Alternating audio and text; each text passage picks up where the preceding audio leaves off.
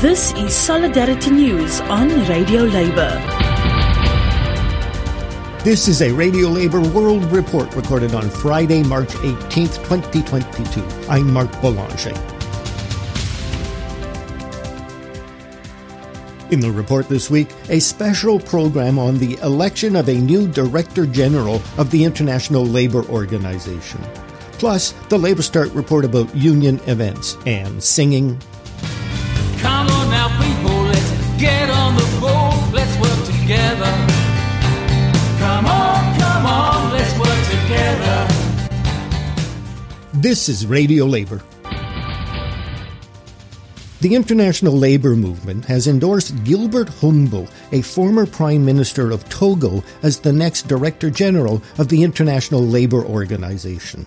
The ILO is the UN specialized agency focused on matters of work in the world. It sets international labor standards on issues such as minimum wages and workplace equality.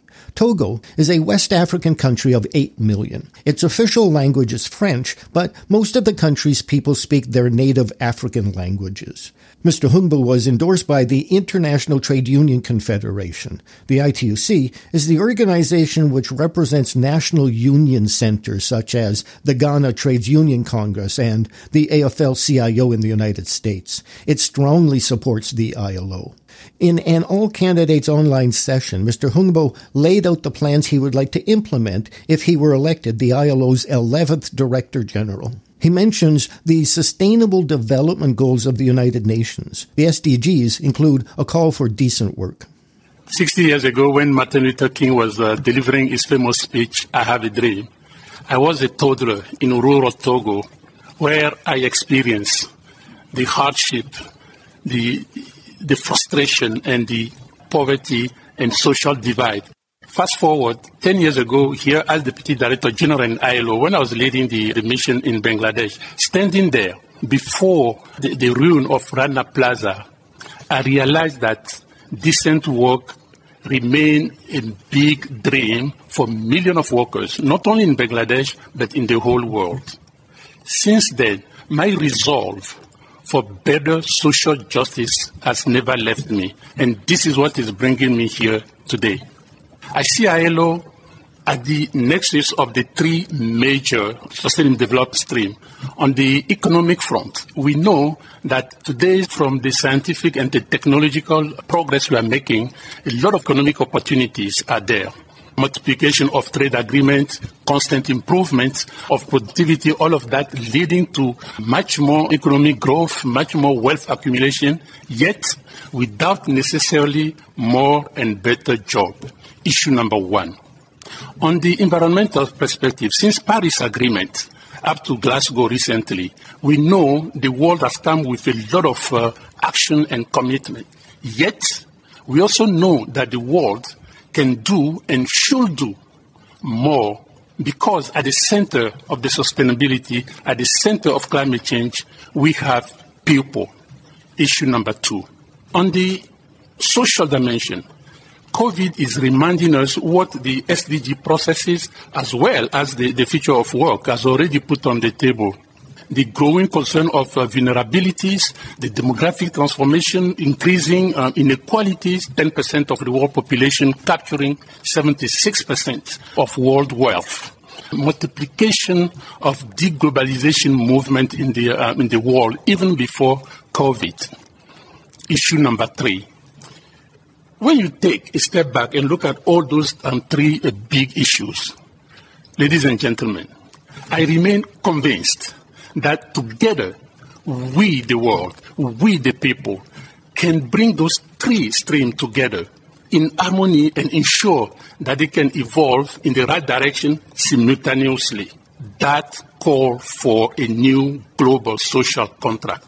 And ILO is very well placed to play a big role in this new ambition. That's the vision, that's the ambition I have for this institution. And if elected, I want to make sure that we reform, we modernize the institution as well as its body of standard, as well as its control mechanism, Second point is to really contribute to redynamize the multilateral, which is desperately needed in today's environment, so that the social protection and social justice will be at the center of the national, international policy making, the development cooperation, the financial and trade agreement. So the social justice should not be an option, but a must-have.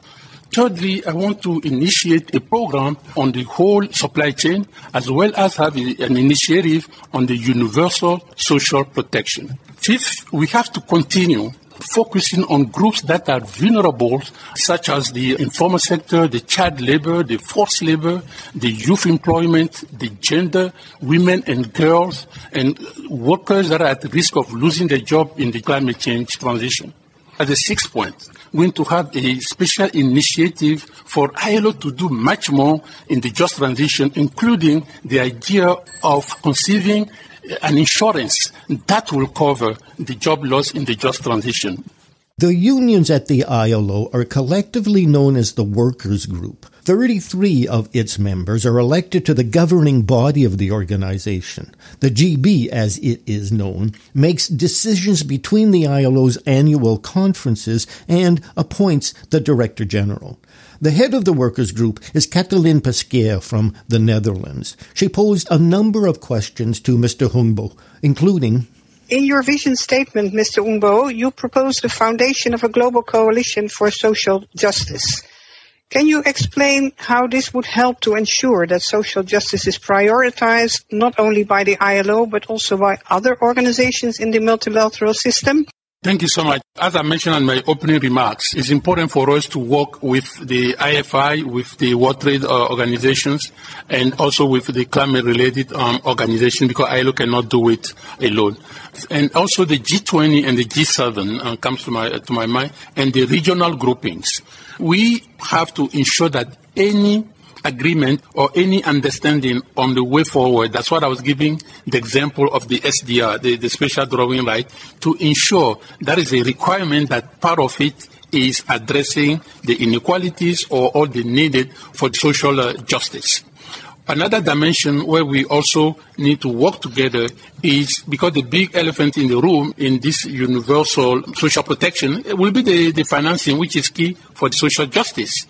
There are 5 candidates nominated by their governments for the position of Director General of the International Labour Organization. They are Mr. Houngbo from Togo and one person from each of South Korea, France, South Africa, and Australia. Candidate biographies can be found on the ILO website at ilo.org. The ILO will elect its new Director General at its governing body conference on March 25, 2022. The outgoing Director General of the ILO is Guy Ryder, a former General Secretary of the Trades Union Congress in the UK. First elected in 2012, Mr. Ryder is the first unionist to hold the position in the organization's 101-year history. Here with his report about union events is Labour Start correspondent Derek Blackadder. This week, our top stories section included links to coverage of the release of 8 of the 11 imprisoned casino workers' union leaders in Cambodia. That good news was counterbalanced by the company's creation, with the collusion of the Ministry of Labour, of a yellow union for the purpose of ending the walkout. We'll continue to watch this story, as it seems unlikely that the 1,000 workers currently on strike will suddenly change their allegiance. We also carried several stories about demands from International Trade Union Confederation affiliates that it expel one of the Russian trade union centers after it issued a statement supporting the Russian invasion of Ukraine. This, too, looks to be just the start of an important story rather than its ending, and so we'll be collecting more coverage as it becomes available. And this week, we carried news of a national teachers' strike in Sudan. This walkout is just the latest in a long series of actions as unions there continue to pressure the military dictatorship to step aside. But my favorite top story this week was from Greece, where several media workers' unions collected medical supplies for their comrades in Ukraine and delivered them personally. We also carried news from Israel, where the government has run out of passports as a result of a job action by foreign ministry workers, and from Haiti, where healthcare workers held a one-day national strike to protest workplace violence, including the kidnappings of their co-workers. And this week, our volunteers continued to track workplace protests by Disney World workers in the United States in response to their employers' involvement in anti-LGBTQ legislation in the state of Florida. One story that has had a long, perhaps too long life in our news pages is the ways in which employers around the world are attempting to profit as a result of the pandemic. This week alone, we tracked more than a dozen efforts by workers around the world to return to their work on the same terms that they had prior to the pandemic. In most cases, employers who were resistant were also employers who had racked up increased profits as a result of the pandemic and also as a result of the industrial supports offered to them by many governments. For our Working Women page, our volunteers found reports making clear just how much harder the pandemic has hit women workers in all sectors in comparison with its impact on men, the surge in organizing by domestic workers in the Democratic Republic of the Congo, and the latest on the Building Workers International's campaign to increase the number of women in the building trades globally. A small sample of the stories appearing on our Health and Safety page in Newswire this week includes the death of a domestic worker in South Africa and what that worker's life and death reveals about the working conditions that are far too common for thousands of his comrades in that country. We also had coverage of yet more deaths of media workers in Ukraine, how and why the pandemic and government cuts have affected child protection workers in Australia, and the deaths of 14 workers in a coal mine disaster in China.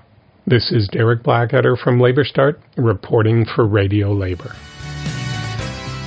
Now here is the singing group The Workers with Let's Work Together. Together we'll stand, divided we'll fall. Come on now people, let's get on the ball. Let's work together. Come on, let's work together. Because together we will stand. Every boy, every girl, every man. People, when things go wrong, and sometimes they will, on the road you travel and it's days of blue. Let's work together. Come on, let's work together. Let's work together. Unite together, we will stand. Every boy, girl, woman, and man. Oh well now, 2 or 3 minutes, 2 or 3 hours. what does it matter now? This life of ours, let's work together. Come on, let's work together. Let's work together. Because together we will stand. Every boy, every woman and a man.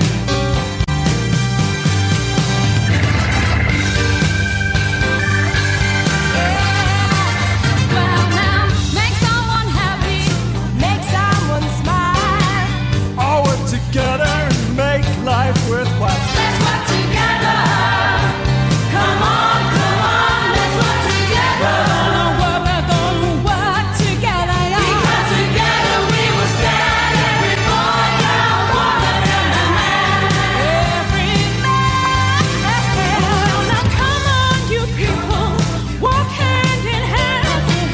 Let's make this world of ours a good place to stand and work together.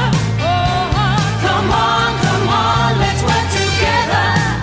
Let's work together. Because together we will stand. Every boy, girl, woman, and a man. Every man.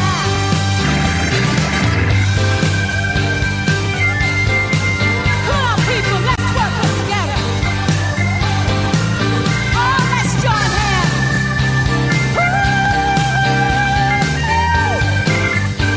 Now. Because together we will stand. Every boy, girl, woman and man. Let's Work Together was produced by the British TUC. And that's it, labor news you can use. You can listen to our daily newscasts and features at radiolabor.net. I'm Mark Boulanger. Thank you for listening. And remember, it's all about global solidarity.